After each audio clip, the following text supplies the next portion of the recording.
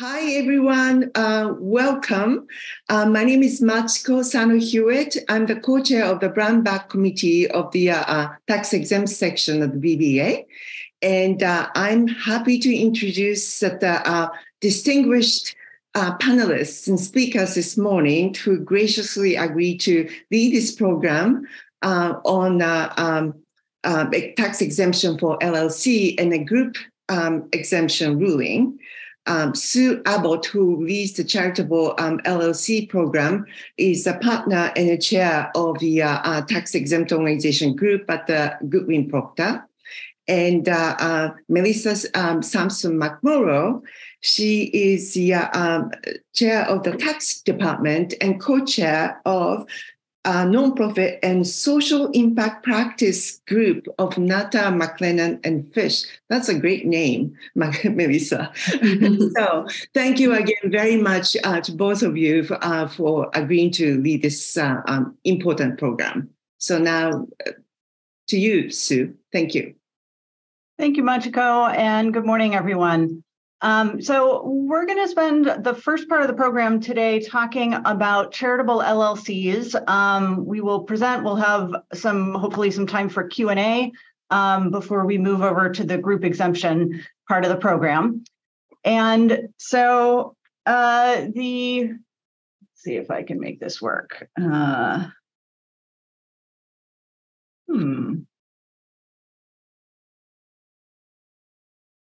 There we go. So in talking about charitable LLCs, I thought we could start out with a little bit of history in this area, and then we'll spend most of our time talking about a notice that was issued a couple of years ago, and we were hoping for some more developments, and those developments have really been sort of non-developments.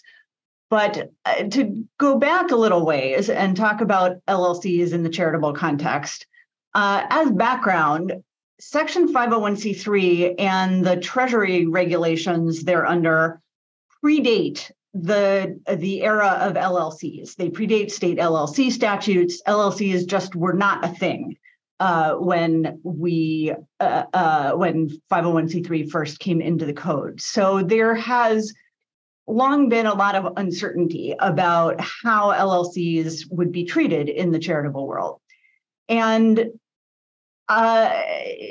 we were all reasonably comfortable, I think, with the idea of using single-member LLCs, or at least we have been for a while, given that we know that single-member LLCs are disregarded entities for tax purposes, assuming they don't check the box to be treated as a corporation.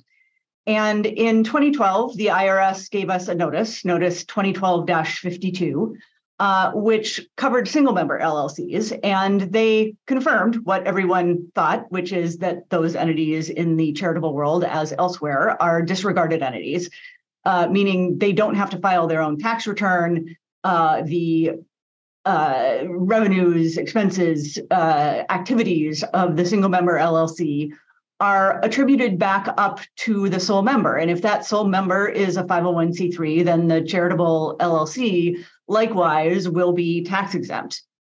The one thing we weren't sure of before this notice was what happened if a donor made a gift to a single-member LLC owned by a 501c3. Logically, it would seem that if single-member LLCs are disregarded entities, a donor should be able to make a gift to a single-member LLC of that 501c3 and have it be treated as if it was a gift directly to the 501c3.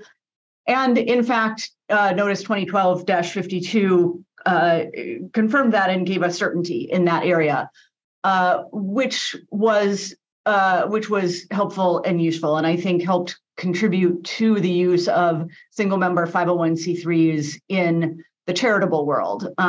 That is a not uncommon technique for dealing with situations where, for whatever reason, whether it's a business purpose, a desire to isolate certain programs or assets that might involve some liability, to have a particular program in a separate standalone entity, that is I think, a fairly common technique in the 501c3 world. But that notice only dealt with single member LLCs. And it took another 9 years until November of 2021 before the IRS did anything involving LLCs with multiple members. And that is an area that they had been it had been on the priority guidance plan for a bit. They had been working on this, and they published this notice in 2021, which addresses requirements for multi-member LLCs to qualify as a 501c3. And they set forth some scenarios and some rules, which we will talk about in a moment, for when a multi-member LLC could qualify for 501c3 status.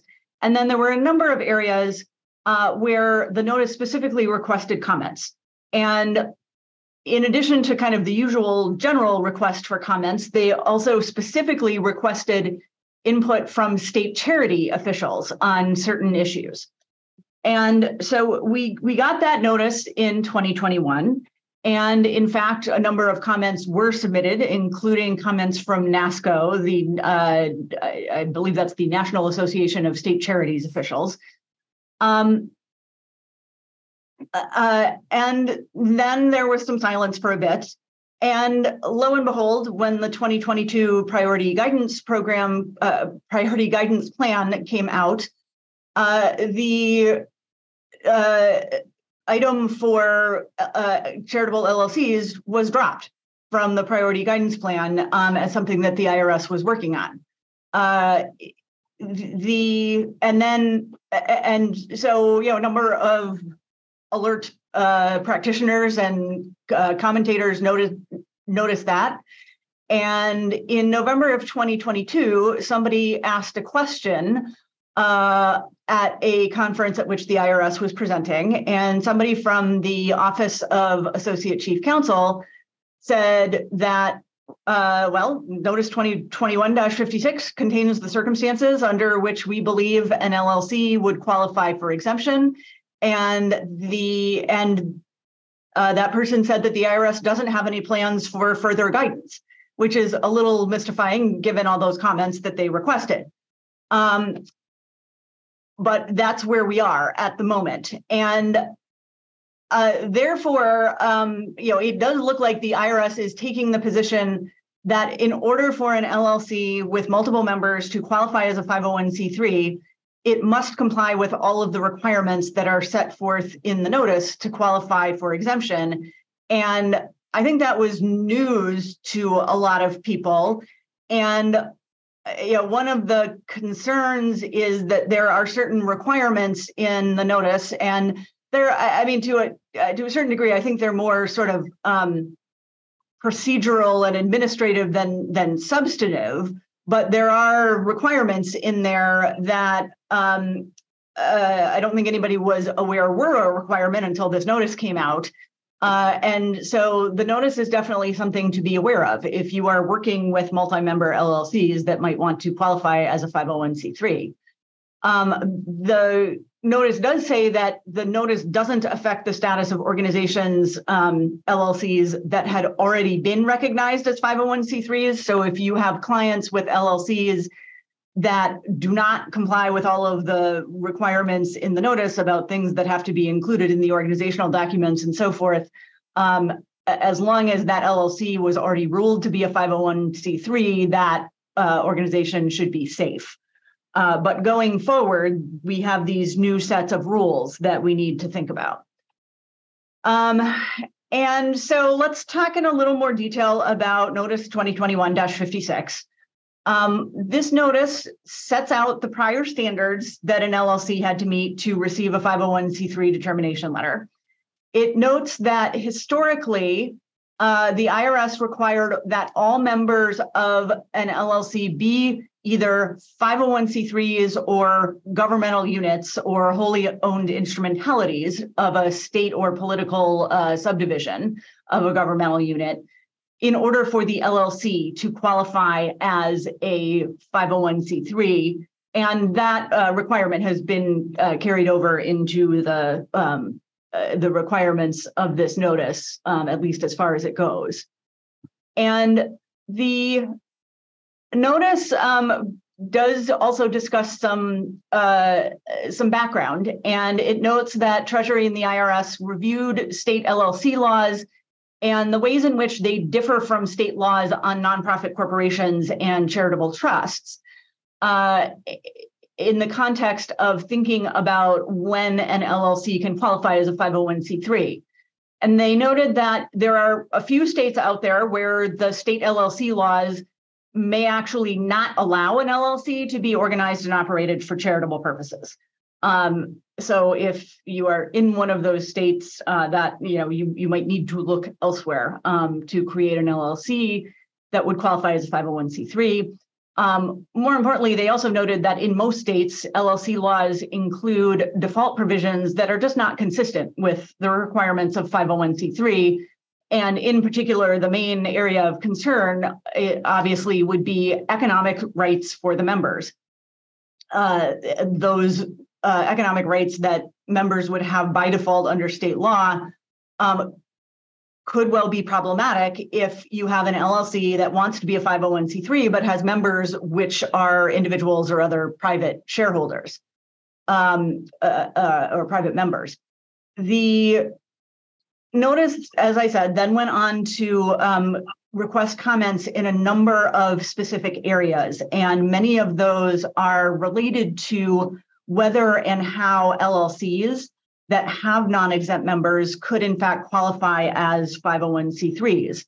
And so they were looking for input, and again, particularly from state charity officials, as to what the state charity officials might want to see in terms of requirements that would keep the world of 501c3s consistent. And then the notice goes into the specific requirements of under current law, where the requirements that an LLC needs to meet for the IRS to rule that it is a 501c3. And they are contained in two sections of the notice. Section 3.02 sets forth some requirements for the organizational documents. And section 3.02 says that both the articles of organization and the operating agreement for the LLC both have to include these requirements. So not enough that you have it in your operating agreement. If you don't also have it in the articles of organization, there is going to be a problem. And the provisions that the documents have to include, there are four of them. The first is a requirement that each member must be a 501c3 organization or a governmental unit or a wholly owned subdivision, instrumentality of the governmental unit. That's not a particular surprise. I don't think it's consistent with what the IRS has previously required in the area of charitable LLCs. The documents also have to include a, quote, acceptable contingency plan for what happens if you have a member that ceases to be so qualified. So if you have a member that loses its 501c3 status for whatever reason, you have to have provisions in your documents for what happens in that case. And the example that the IRS threw out in the notice was a suspension of membership until the member regains 501c3 status. The notice has to include express charitable purpose and charitable dissolution provisions. Those are familiar to us, right? That's what we put in our nonprofit corporation documents, but we would need to have them here as, and again, in both the articles and the operating agreement, just as we would have them, usually in the articles for a nonprofit corporation. And we also have to have those private foundation savings clauses that are required under 508E1. We are used to having those in our nonprofit corporations. We would need them here as well. So those are the four requirements for the organizational documents. And then section 3.03 03 also contains a requirement that an LLC has to represent that all of the provisions of the articles and the operating agreement are consistent with applicable state LLC law and are legally enforceable. So that presumably is going to be one of those penalties of perjury statements that you would have to sign in the context, or your client would have to sign in the context of a multi-member LLC applying for 501c3 status. The notice does say that if it is not possible to require to include all of those four required provisions from Section 3.02 in the Articles of Organization, maybe your state, for whatever reason, does not permit that type of provision to be in the articles that get filed with the state, then in that case, the requirements are deemed to be satisfied if the operating agreement includes the charitable provisions and none of the governing documents include inconsistent provisions. So in that case, you may not need to have everything in both places, but that only applies if your state law would otherwise prohibit that from being included in your articles. So that's kind of an overview of the charitable LLC world. I will add that as I said, there were quite a number of comments submitted, including comments from NASCO. And the general theme of the NASCO comments was that they, if the IRS does move in the direction of permitting 501c3 status for LLCs that have both exempt and non-exempt members, that they believe that that should only be done if there are sufficient safeguards that would ensure that charitable LLCs are treated consistently with other types of charitable organizations. And in particular, they would want charitable LLCs to have the same kinds of notice provisions for when the state charity officials, in our case, the charities division of the AG's office, would have to be brought in, would have to be notified, things presumably like dissolution and sale of substantially all of the assets and all those things, again, that we're used to dealing with in the nonprofit corporation world. They would want consistency. And then, obviously there would also need to be careful attention paid to how to deal with the default economic rights for members under state law. And NASCO noted that they believe that this really should only be multi-members. LLCs should only be permitted in cases where state law permits LLCs to have members that don't have financial interests, and allows for modification of certain other default provisions, things like statutory fiduciary duties to non-members, or members without financial interests, and compliance with the organizational and operational requirements of 501c3s. Again, not particularly surprising, but clearly there would be some issues to be worked out there. So with that, I see we have one question in Q&A. Somebody has asked, in deciding on state of formation for the LLC, do you have a preference between Massachusetts and Delaware or another state? So I would say that I have used both. And it, as in, the question about where you would incorporate a nonprofit organization. There are pros and cons to both. Delaware certainly has very well developed LLC law and and flexible and sophisticated provisions. Massachusetts, I've used Massachusetts LLCs where there's kind of an optical reason for doing that for whatever reason. the organization, prefers to keep that tie to Massachusetts. I will also say, and I'd be curious to hear from Melissa and Machiko on this also. We have clients that use single member LLCs quite a bit, and for a variety of reasons, as I noted early on. I personally have not ever applied for 501c3 status for an LLC that includes multiple members, both charities and non-charities, or even all charities. So I, in that sense, I don't know that it's a hugely common practice. Certainly, there are cases where it might make sense where you have some sort of joint venture going on with multiple charities involved, and they might want a formal vehicle for doing that. An LLC is a nice and flexible way of doing that. But I don't know that it's a hugely common practice. But I'd be curious, again, to hear from Melissa or Machiko what you've seen in that area.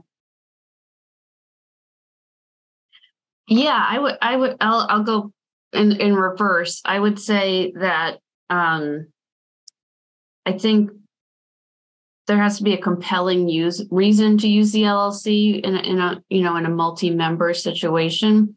And I've found that oftentimes I can make it work without going through that structure, because it does take a fair amount of education, and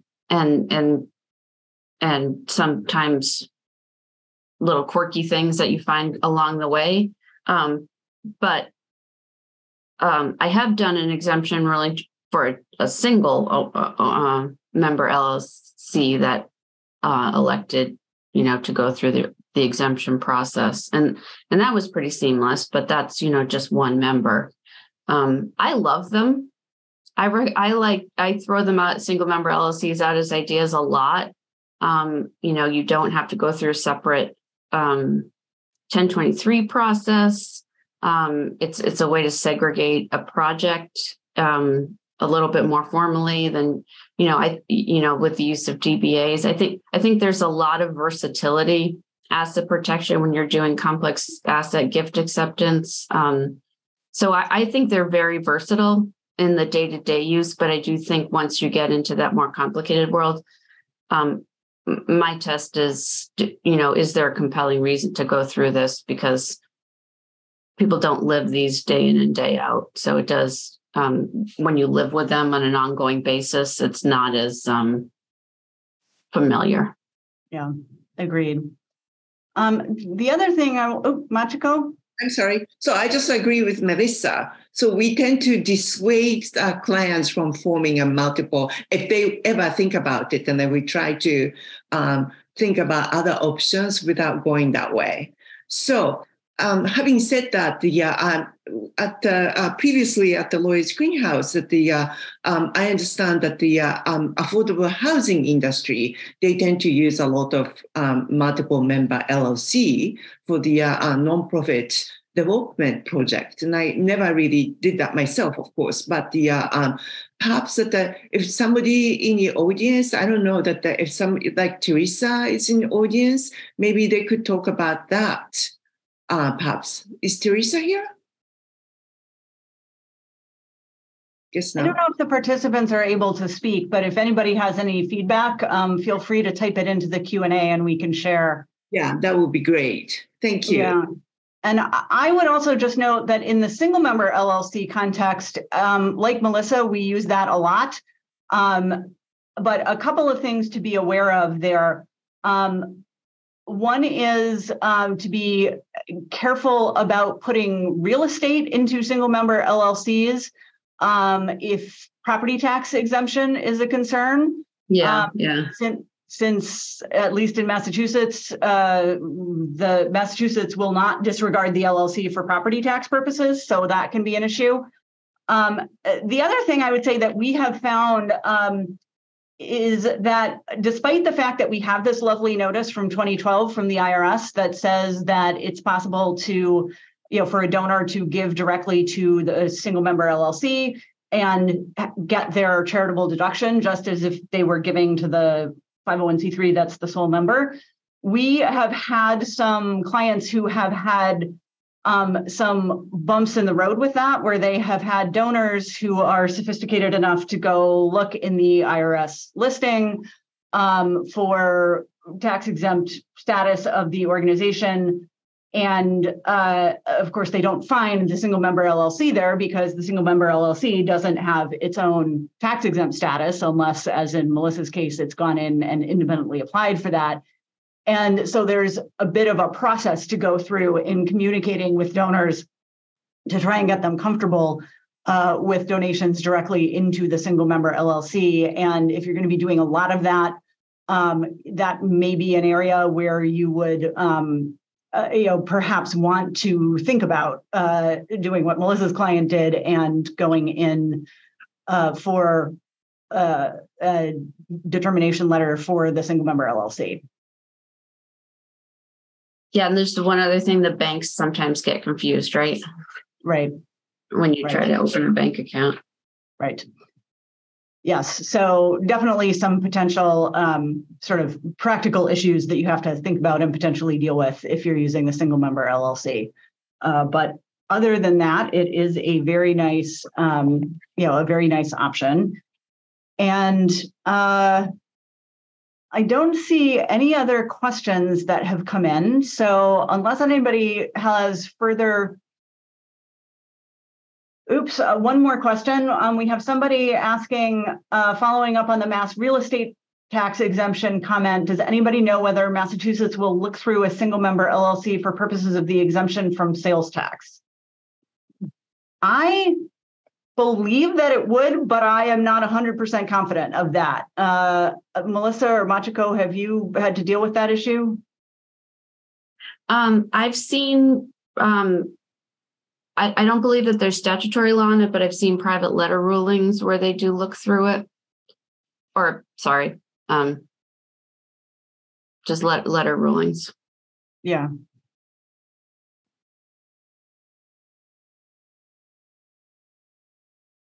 It would seem in theory that they should, given that it is ignored for other tax purposes. And if the single member LLC is using the parent's EIN, I would think that would be sufficient. But again, I would not swear to that. So if anybody has had experience with that, again, feel free to type things into the chat. And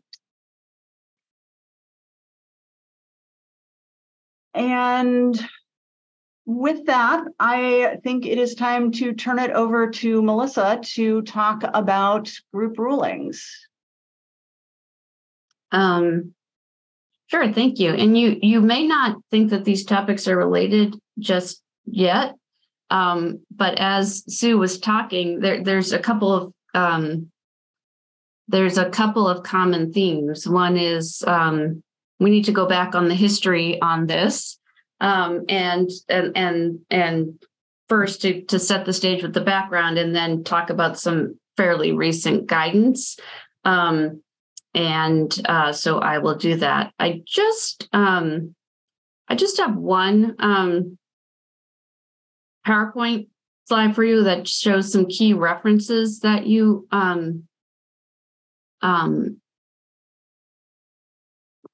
let's see.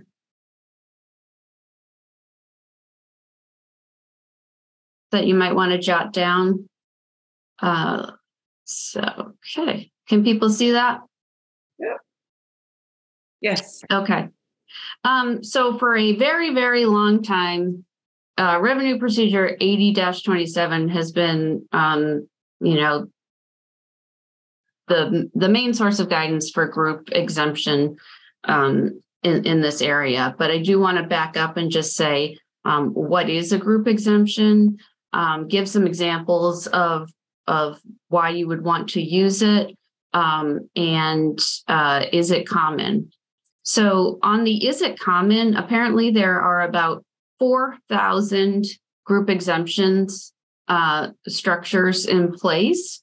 that cover about 440,000 organizations. So my message there is don't feel bad if you've never dealt with this, because it's a little bit of a quiet area. So basically the concept of a group exemption is that you have an umbrella organization, and there's two key terms in the group exemption world. One is central organization, the other is subordinate organization. And the theory here is you have one central organization, and it has, the general term is general supervision and control over a group of subordinate organizations that are somehow affiliated with the central organization. So probably the best way to make progress in this area is to just give some examples. The Roman Catholic Church has a group exemption in place. And so for example, some of the hospitals that are affiliated with the Catholic Church operate under a group exemption. A common one, another common one is, Boy Scouts and Girl Scouts. I believe they tend to have their structures and group exemptions. But basically, if you think about organizations that are organized like chapters or local affiliates of a more umbrella organization. And so that's the background for what are they? What is the structure? When might you use it? And like I said, for a very, very, very long time, Revenue Procedure 80-27 set forth the rules that you need to go through to get a group exemption.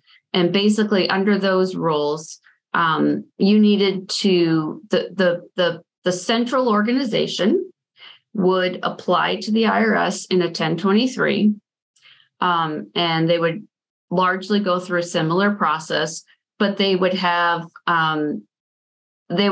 additional steps that they would need to take.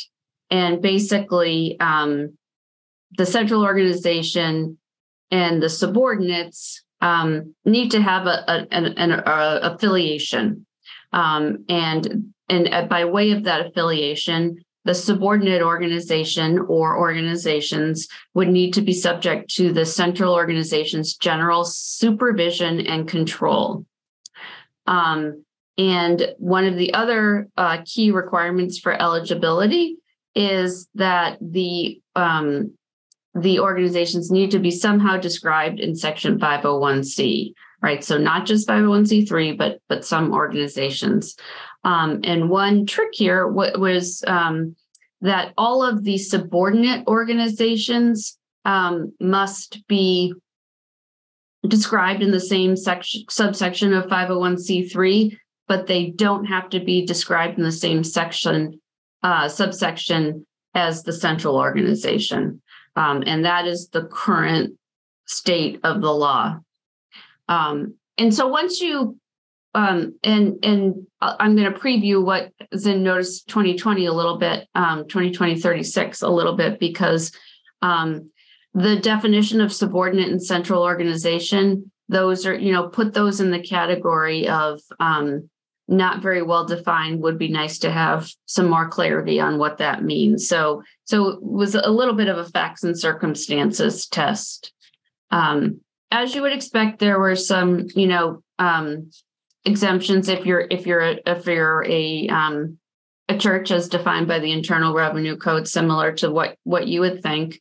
And then on an ongoing basis, what this does is it's intended to streamline compliance, streamline administrative work.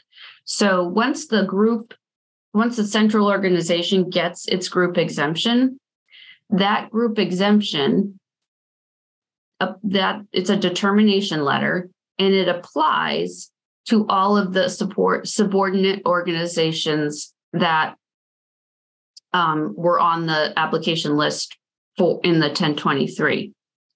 it also applies to any future subordinate organizations that subsequently join the group exemption family, so to speak. And the key difference here is that subordinate organization does not have to go through its own 1023 process at the front end.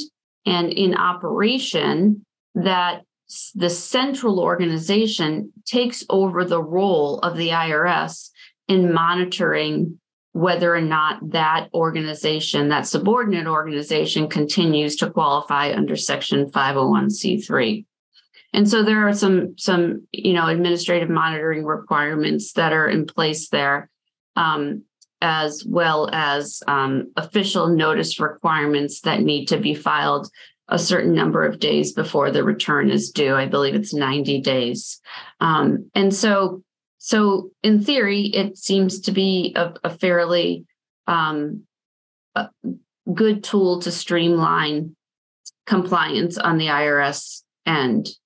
One of the things, similar to in Sue's world, one of the practice tips I would say that I have encountered is that when you have an organization that's covered under a group exemption, you find potential funders who might get a little squeamish about funding them because they don't find them in publication, in the IRS data, either of the IRS's databases. So, how does someone prove that they're described in 501c3 and exempt? The subordinate organization has to get a copy of the group exemption letter from the central organization. And then one of the requirements of the central organization is that it maintains a list of organizations that it includes as subordinate organizations in its under its umbrella, and that it must maintain that list on an annual basis. And so often, what I recommend people do is they get a letter from the central organization that attaches a copy of their list, and it shows the subordinate organization on that list. And that should be sufficient information, but it's, if you've got a funder that's dealing with software that it might create a little bit of, checking online, it creates a little bit extra work and possibly a little bit of doubt. And so just to give you a little bit of flavor of what the reporting requirements are from the subordinate organization to the central organization each year. Basically, you need to let the central organization know every year whether or not you've changed your purpose, your character, or your method of operation, and the and whether or not, think about similar concept. Has anything happened that would cause the central organization to believe that its exempt status may not continue to be appropriate? So on the central organization side, they need to maintain a list of subordinates that have changed their name, subordinates that no longer are able to be included in the group exemption letter, either because they've ceased to exist, they've disaffiliated, or they've withdrawn their authorization. Subordinates to be added to the group exemption letter because they're new. And that's about it. So you need to have contact information as well, and basically any information that would be needed to identify the organization and contact the organization, and that gets filed with the IRS. And so people may have their own experience with group exemptions here. I will just say to you, and I think in my 22 years, I've done 2 group exemption applications. They're not, in my experience, I have not had a lot of experience with them, but I do see them out there sometimes if you're in the context of thinking about funding organizations. So that's RevProc 8027. Like I said, we've gone along with that for many years, but I think what the IRS was finding is that maybe this process isn't as efficient as we might want it to be. And maybe after 40 years, maybe we should take a refresher look at it and see what's working and what's not working. And that's what they did in Notice 2020-36. So they issued this notice, and basically it was a proposed revenue procedure to update Revenue Procedure 80-27. But I have not yet seen a final revenue procedure issued subsequent to Notice 2020-36. And while, they, of course, in the notice, they were seeking comments on what they're proposing in the notice. And they also stated that while they're in the comment seeking process, they are not accepting any more new group exemption applications. So I don't know if anyone's tried, but my understanding is if you try, you won't be allowed to go through the exemption approval process. So I want to just highlight in the few minutes here, what is it that they're focusing on in the notice, and what is changing, and if and so we can go through the highlights. I'm not going to be able to touch base on all of them, but I encourage you to read Notice 2020-36. Back to my PowerPoint, RevProc 8027. That is the current revenue procedure. Like I've said, IRS publication 4573 just has a little bit more lay term friendly that I think is helpful with clients. And then Notice 2020-36 is the proposed revenue procedure, which I'm turning to now. Okay, so kind of main changes. One thing I mentioned is that in the existing group exemption rules, you really need to have a subordinate organization, one or more. And it's possible in operation that if you start with just one and you lose that one, it's possible that you still have this group exemption in place, but you don't have any subordinate organizations. The new proposed revenue procedure in Notice 2020-36 states that going forward, you must have at least 5 subordinate organizations in order to be issued a group exemption letter. The other major high-level conceptual change that they're proposing is that currently a central organization can get as many exemption letters as it wants. So we could have multiple group exemption letters, and then it could be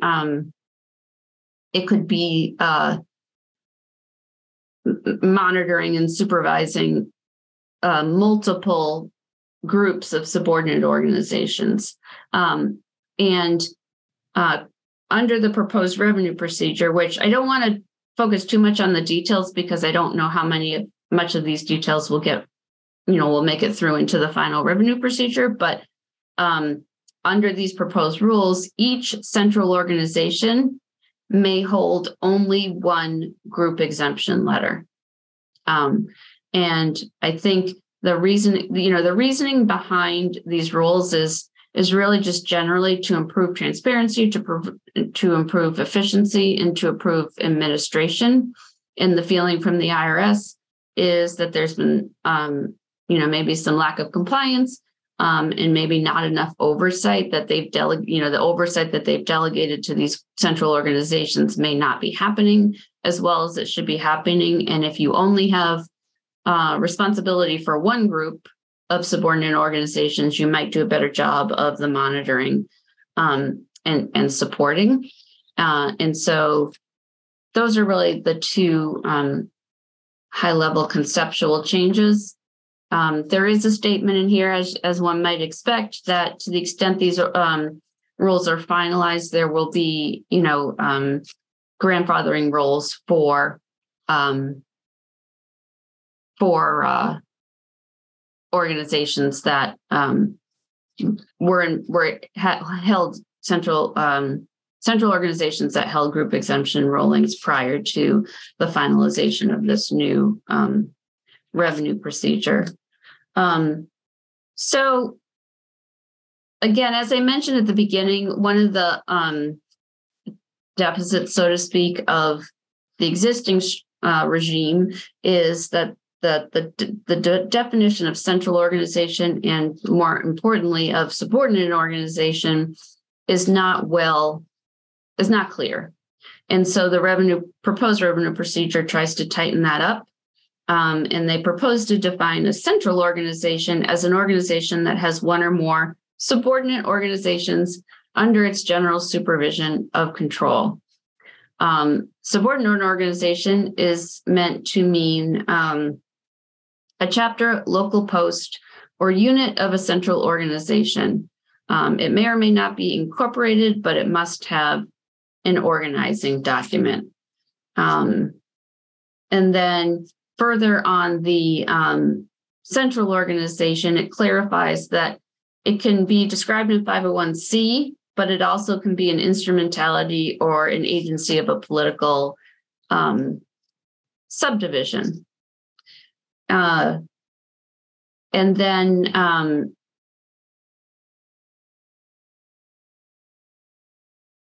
it does a better job because those definitions that I gave you, in my view, aren't yet an improvement on what we already have, but it does a better job of describing what general supervision means and what control means.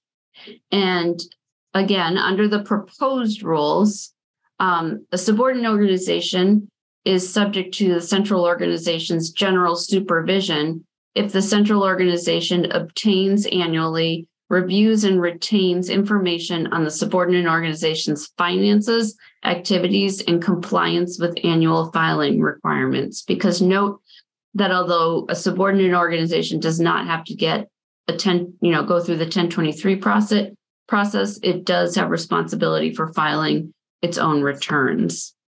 The subordinate organization also, the central organization also must transmit written information to the subordinate organization about the requirements to maintain tax-exempt status under the appropriate paragraph of 501c3. And so that's the definition. That's the definition of general supervision. So, basically the theme there is information flowing both ways. Control, a subordinate organization is subject to the central organization's control if the central organization, and here's a big change, this was not required before, appoints a majority of the subordinate organization's officers, directors, or trustees, or a majority of the subordinate organization's officers, directors, or trustees are officers, directors, or trustees of the central organization. So there's, again, the theme, a little bit of tightening up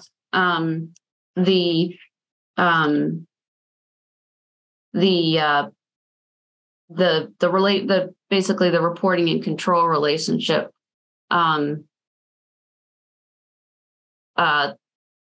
so that there's a little bit more oversight and it's easier to provide oversight. I've got a question, so I'm just going to wrap up a little bit on kind of prepared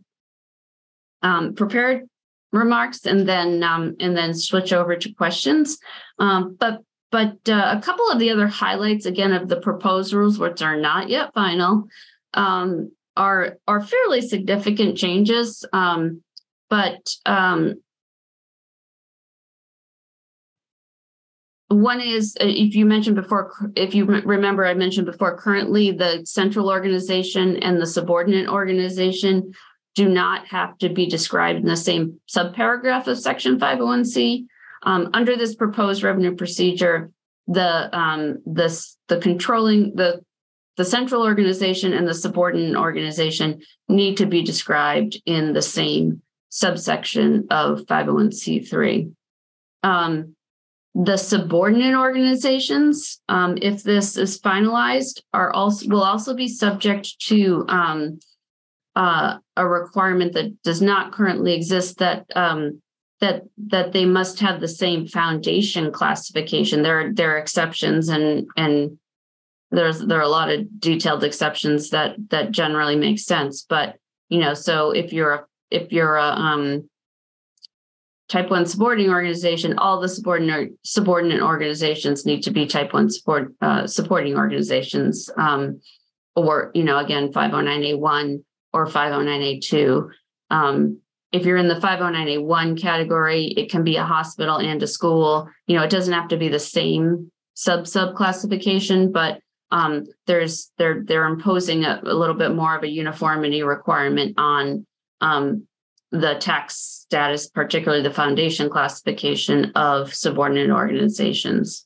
It's also imposing a new requirement that there needs to be similar primary purposes of the subordinate organization, and they're finally putting to use these NTEE codes, and they say that they must be described in the same NTEE codes. So people may be paying more attention to those than I typically do.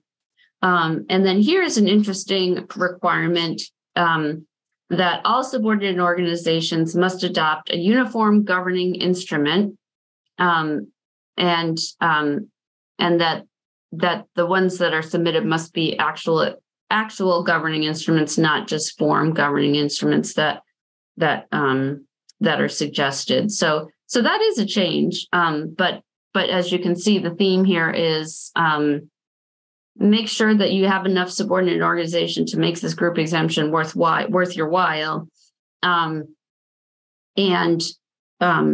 have some more uniformity in who the subordinate organizations are and how they're described in the tax code, presumably so that it's easier to monitor, and then impose some uniformity in the governing documents of the subordinate organizations. All right, so I'll just switch to the questions. We only have a few minutes left.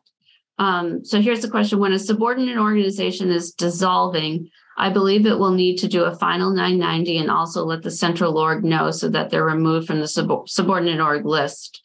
Do you agree that it should take both steps? I do. And also, I believe all subordinates need to have the same fiscal year end as the central org, and this has been an issue I've encountered. So,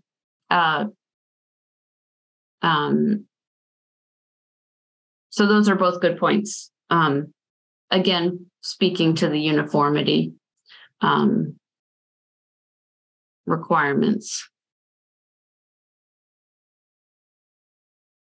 Yep, and then my other question is, shouldn't these be regulations and not revenue procedure?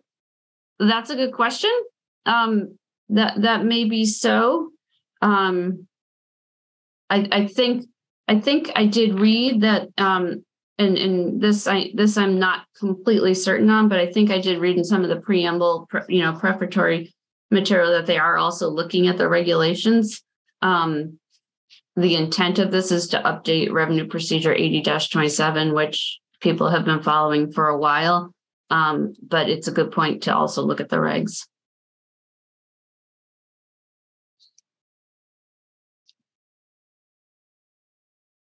And just back on the termination section, the new revenue procedure, of course, goes through rules for when you're what to do when you terminate, and it also, and there, as you might suspect, it's voluntary or forced involuntary termination. And it also does some updating and addresses how what the rules are if you're a subordinate organization and you're subject to laws that have been passed subsequent to Revenue Procedure 80-27, such as the automatic revocation rules for failure to file a return, as well as the notice requirements that 501c4s are now subject to. And, as you might suspect, if you're automatically terminated, you're no longer eligible to take advantage of the group exemption, and you have to get reinstated before you can rejoin. And then on the notice requirement under 501c4, I think that the item of note under that is that it is possible for the central organization to provide that notice on behalf of the subordinate organization. If this is an area that you practice in and you haven't already, I would encourage you to submit comments to the extent you think they're needed. And I think as a general matter, some of these, I see some of these rules as improvement, even maybe the ones that tighten up the criteria. Because I do think it's an area where, as time where you can have traps for the unwary, or that there's the opportunity for things to let slide. So that's what I had.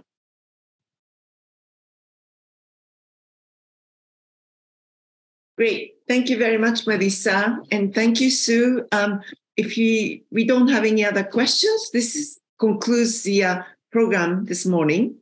And I thank you both again very much for the informative sessions on rather esoteric topics, but it's really important topics, and then people really need to know about this. Thank you. Thank you.